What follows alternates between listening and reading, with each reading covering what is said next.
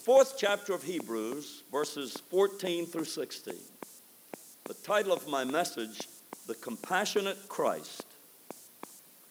Seeing then that we have a great high priest that is passed into the heavens, Jesus, the Son of God, let us hold fast our profession.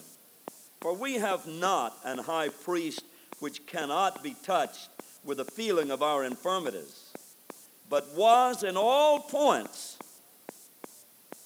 tempted, like as we are, yet without sin. Let us therefore come boldly unto the throne of grace, that we may obtain mercy and find grace to help in time of need. When you walked into this building today, you may have thought to yourself, does anyone really care that I'm here? No one knows what I'm going through. Does God even care about me? No one could possibly understand what's in my heart. Now, people who have suicidal tendencies are prone to think a lot of things and talk very little outwardly about them, and they're harassed by thoughts such as I've just talked about. They have feelings of loneliness, feelings of rejection, feelings of being left out, feelings of being ignored, feelings of discrimination, feelings of guilt, feelings of unworthiness. And all of this is pent up inside, and they wonder if anybody really cares. Now, early in life, you can see that human nature demands that we seek out someone who cares. You watch little children. I'm amazed at our grandbabies. If I pick up one of them and the other one has been too busy, wouldn't even let me pick them up. But if I pick up one, then the other one says, "Hold me, Granddaddy." And then the third one chimes in, "Hold me." And I've only got two arms. But they want to feel they're not being left out. They don't want to be ignored. You see that when you're watching one of them perform little antics, and it's obvious that all the attention in the room is directed towards this child. And the other child says, "Watch me, Granddaddy." And little Sean says, "Watch me. Watch. Watch." All of them want to be watched. Why? Because human nature does not want to be ignored.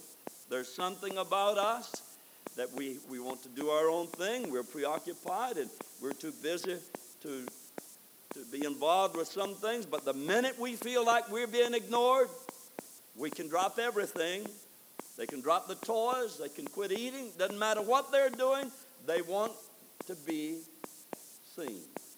They want to be heard. They want to be loved. They don't want to be ignored. Now, I read to you a passage that assures us that we're not ignored. We are touched by the love of a person who has been touched by our need. Jesus feels, senses, cares, and understands all about our needs. The Word says that He is touched with a feeling of our infirmities. In verse 15, He is touched with a feeling of our infirmities. Now, an infirmity is a weakness, it's a feebleness, a frailty, could be a disease, could be of a mental nature, or physical, or some material need. But I looked it up even from the root word, the Greek word, and the root meanings. It implies a frailty and a weakness. And the Bible says Jesus is touched with a feeling of our infirmities. Jesus is touched feeling. How could he be touched with feeling? Well, he's not touched by feeling. You see somebody weeping and you're touched by the feeling of that. You feel sorry for them and you may even shed a tear yourself. That's being touched by someone else's feeling. But Jesus is touched with the feeling of our infirmities. Why? Because he has been tempted in all points like as we are. He has endured for our sake anything that we could ever be confronted with. In one form or another, Christ has borne in his body what it takes to provide the cure for our healing. He is touched with the feeling of our infirmities. He has suffered too, also. He too has been touched. In all points, the word says. The Greek word for touched means to have sympathy for. And it also means to have compassion for. It's part of the root meaning of the word touched, to have compassion for. Thus, I've titled my sermon this morning, The Compassionate Christ. One who is touched with the feeling of our infirmities. A man of compassion, a man of love, a man of tenderness, a man with authority, one who created the worlds. Christ, who formed the worlds and flung the stars from his fingertips. And yet he is touched with the feeling of our infirmities. He's compassionate. He's concerned. He knows how you feel. The song that says, my Jesus knows just how I feel. Yes, he knows just how I feel. I'm glad for that this morning. There's no ifs, ands, and buts about it. We're assured that he understands and that he really does care. Your feelings, your need, your pain, your embarrassment. Your embarrassment, your feelings of guilt, he's touched with that. For he has had empathy with us. He has vicariously suffered for us the pain, the grief, the sorrow, the agony that is brought on our life. A little chorus we sing sometimes. Bring all your needs to the altar.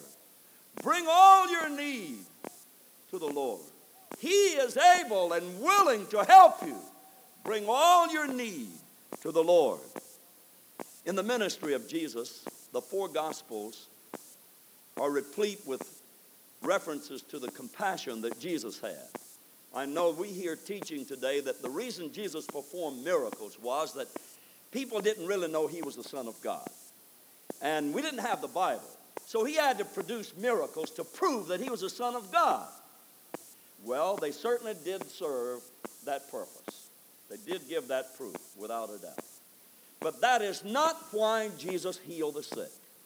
That is not why Jesus performed miracles. That is not the only reason. He had compassion on people's need.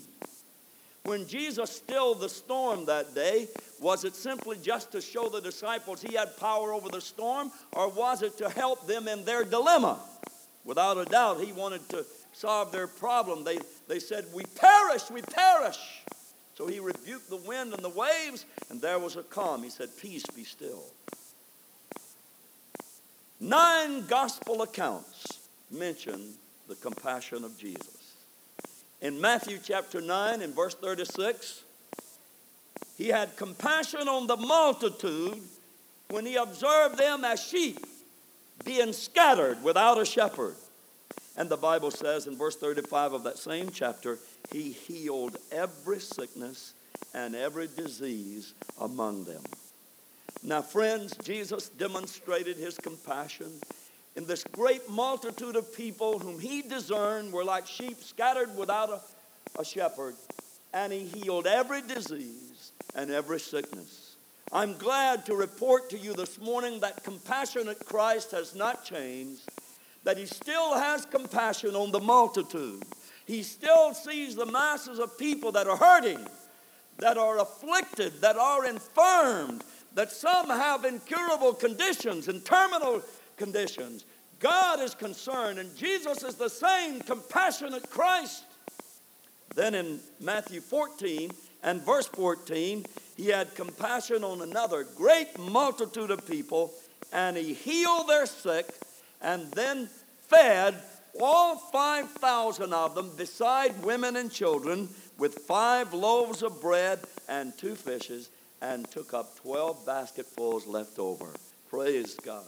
Out of his compassion, he healed their sick and fed probably 15,000 or more people. There were 5,000 men, besides women and children, and from 5 loaves and 2 fish, he multiplied it and fed that great multitude of people, took up 12 basketfuls left over after everyone had enough. Thank God. Why did he do it? He had compassion on them. Friends, Jesus saw this group of people who had been following him. They were hungry. They had no bread. There was nowhere to buy enough bread to feed this crowd of people. Out of his compassion, he fed them. Out of his compassion, he healed their sick.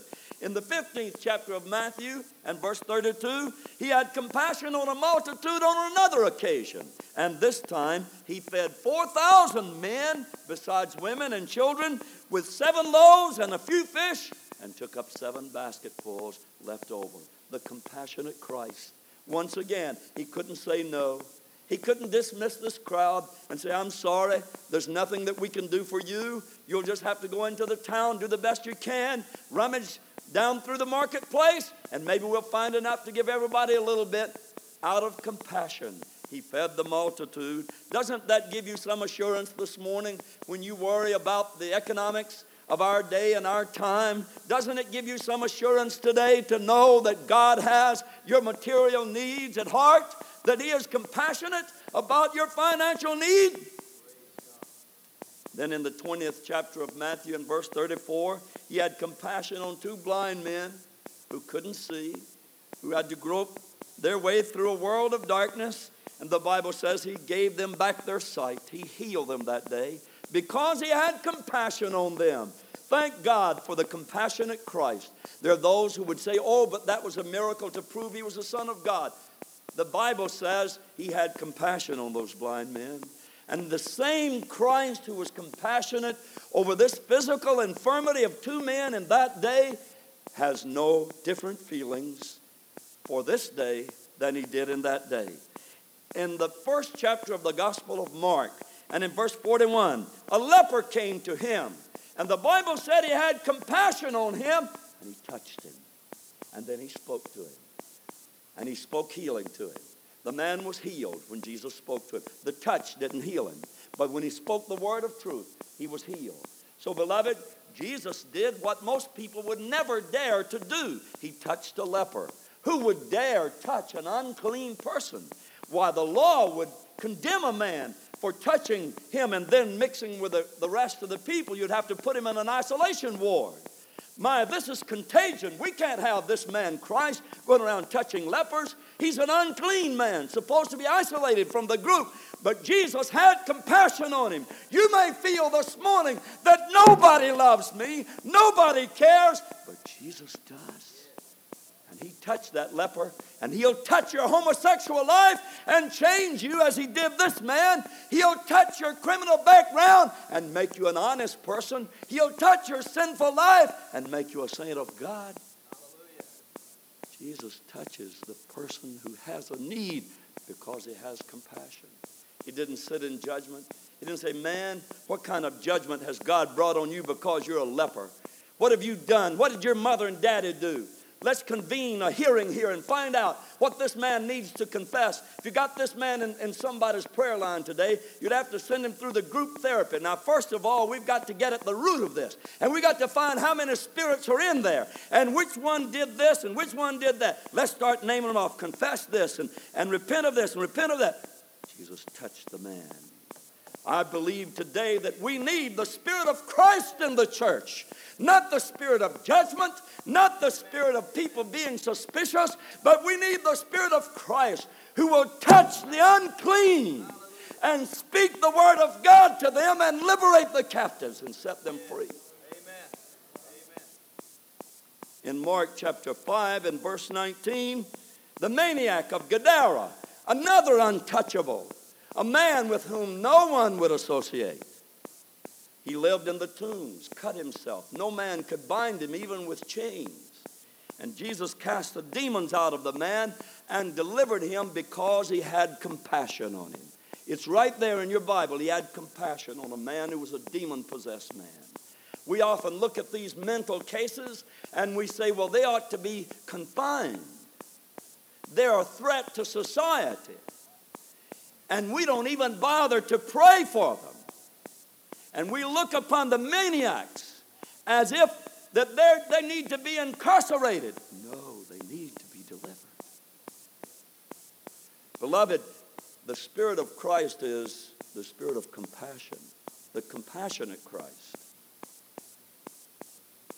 I'm not trying to say that I have a solution to all the difficult problems and that mental institutions are not needed. I know they're needed for a number of reasons. Some people don't want help.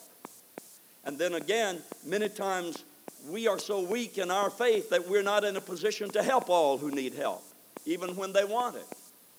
And there's so much unbelief in Christianity today and doubt about the ability of God, and there's so much impatience and lack of understanding today in the world that people are often shoved into a place that they really don't deserve to be because this world doesn't have the heart to help them.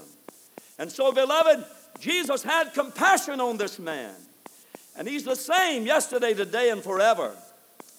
Then in Mark chapter 6 and verse 34, this is the same incident recorded in Matthew chapter 14 and verse 14 that we spoke of earlier, where he fed the 5,000 men besides the women and children. He had compassion on them. Mark also says he had compassion. Then in Mark chapter 8 and verse 2, the same incident recorded in Matthew 15 verse 32 that we mentioned earlier, where Jesus had compassion on the great multitude and fed the 4,000 with 7 loaves and a few fish. Then in Luke chapter 7 and verse 13, he had compassion on a widow woman who was on her way to the cemetery with her only son being born by those who would bear the coffin. And Jesus had compassion on her. Now, Jesus raised this widow's son because he had compassion on the widow. He had compassion on her.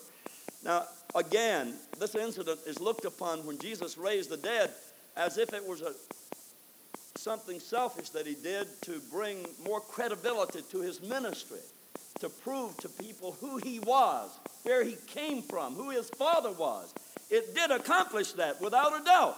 But friends, he raised the widow's son because he had compassion. Thank God for the compassionate Christ. Do you know that he taught us to have compassion? In at least 3 parables, it's taught in more than 3 parables, but he mentioned the word compassion in 3 parables.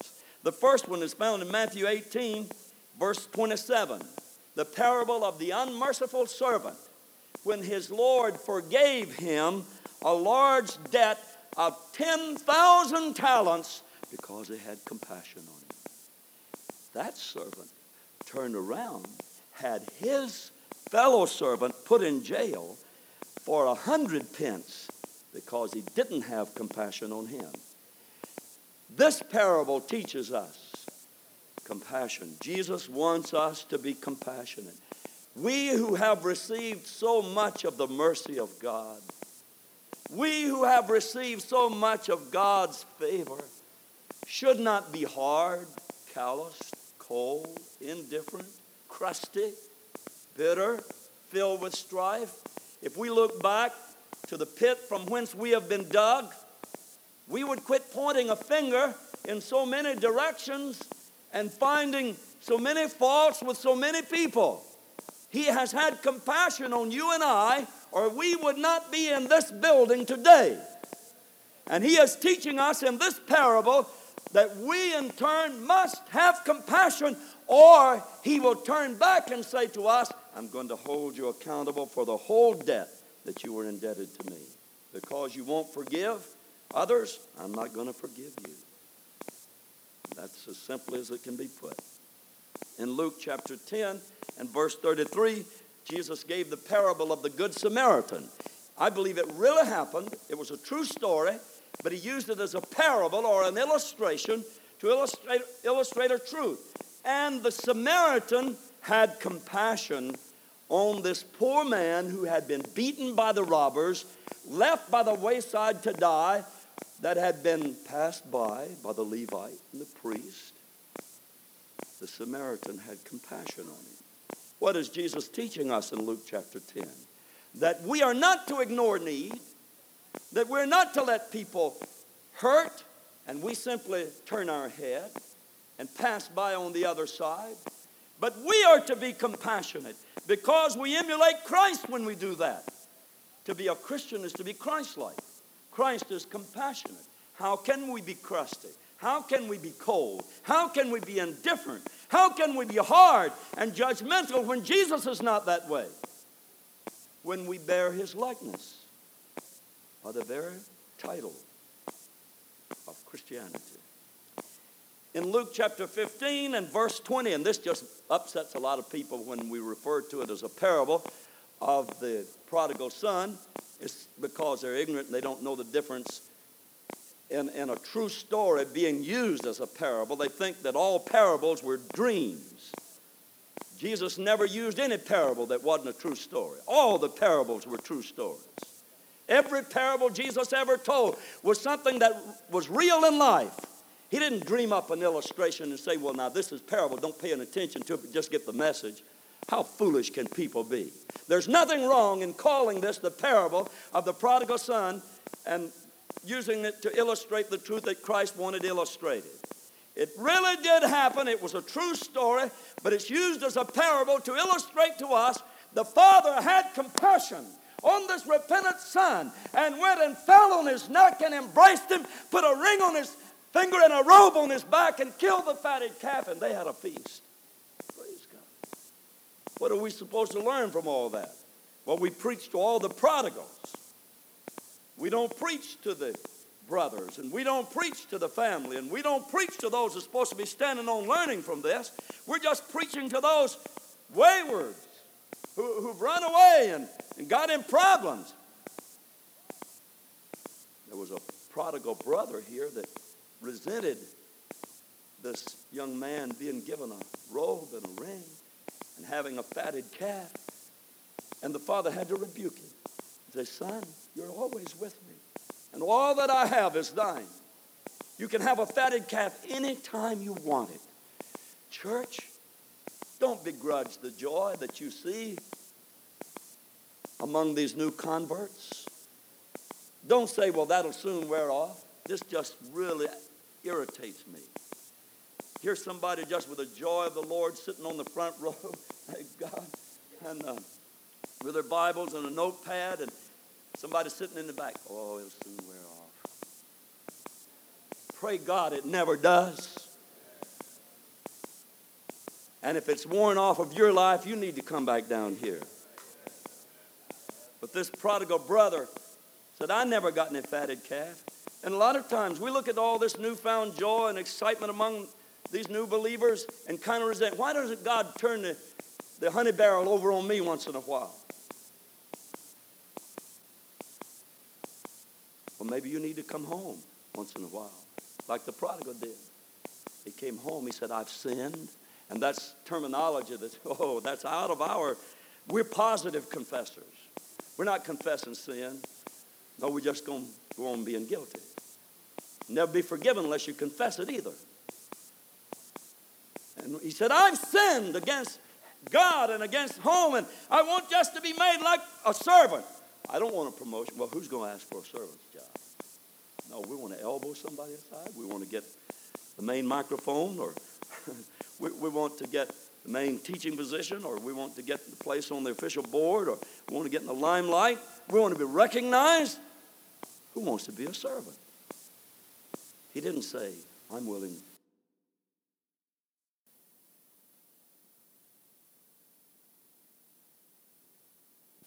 I demand my rights. I'm coming back now, and I want you to take me in like I was when I left. No, I'm not worthy, he said. I submit to you that we would find the banquet more readily if we came back with a repentant attitude and the willingness to humble ourselves and say, God, it doesn't matter.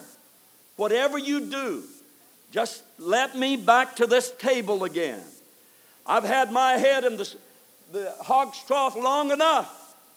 And I've been out there lean. The world's provision has never satisfied me. And I've been cold and lukewarm. And I've come back. And I believe the compassionate Christ would take you back in and give you a robe and put a ring on your finger. He wouldn't demand that you be ostracized by the rest of the Christians and say, we're going to put him on probation now for 6 months, and we got to make him prove that he really means business. No, the compassionate Christ will prepare the banquet table for you. I believe there's a lesson there for us. He has compassion for your physical needs. In Matthew chapter 8 and verse 17,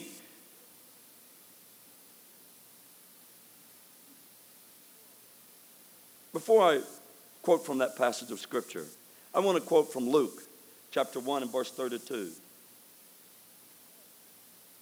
Mary was receiving a message from God. Part of that message was that this Christ child, he shall be great. He shall be called the Son of the Highest.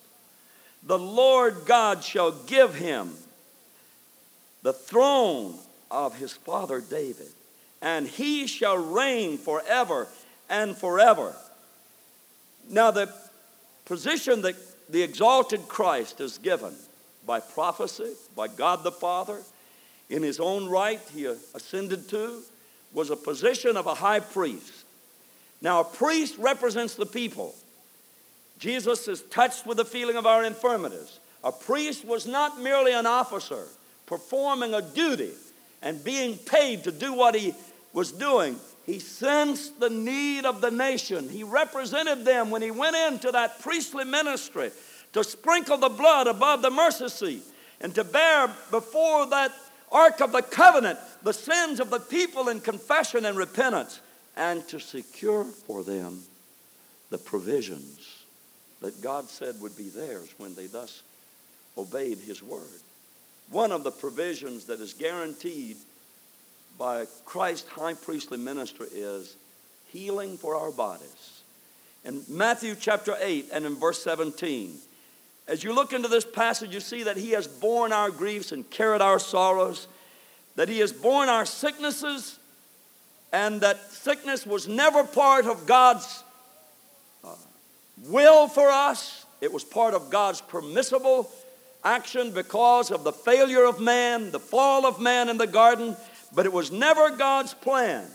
Himself, though, took our infirmities and bare our sicknesses, as the high priest took upon himself the responsibility of bearing before the Ark of the Covenant the failures, the shortcomings, the needs of the nation of Israel. Jesus bore our needs before the Father, and the Bible says he bare our infirmities. He took our infirmities and bare our sicknesses. The prophet in Isaiah 53 and verse 4 said, he hath borne our griefs and carried our sorrows. And that means sicknesses and pain. Isaiah 53 and verse 5 then says, with his stripes we are healed. 1 Peter 2:24 says, by his stripes ye were healed. So the high priest of our profession has borne in before God in the holy sanctuary the need of the people for physical healing. He's a great high priest. The prophecy was he shall be great, and he shall be called the Son of the Highest. God shall give him the throne of his father David, and he shall reign. In Hebrews here it says our high priest is passed into heaven. What did he do in heaven? There he presented our case. Your people need healing. Your people need forgiveness. Your people need sanctification. He went into heaven. He passed into heaven to make atonement for us, to sprinkle his own blood above the mercy seat, to assume his office, his high priestly ministry of interceding for us and being our mediator, and to sit at his Father's right hand on a throne, praise God, where Jesus is today, is in a position of authority and power. And I read to you the passage in Luke chapter 1 that says he shall be great, and God shall give him the throne of his father David, and he shall reign. Well, he is seated on a heavenly throne. He's going to sit on that earthly throne in the millennium, on the throne of David. But presently he is seated on a throne at the right hand of God. What is he doing, friends? He is there assuring us that our case has been heard and has been adjudicated. God the Father has intervened. Our sins have been provided for. There is forgiveness. There is sanctification. There is cleansing. There is healing. There is deliverance. There is provision.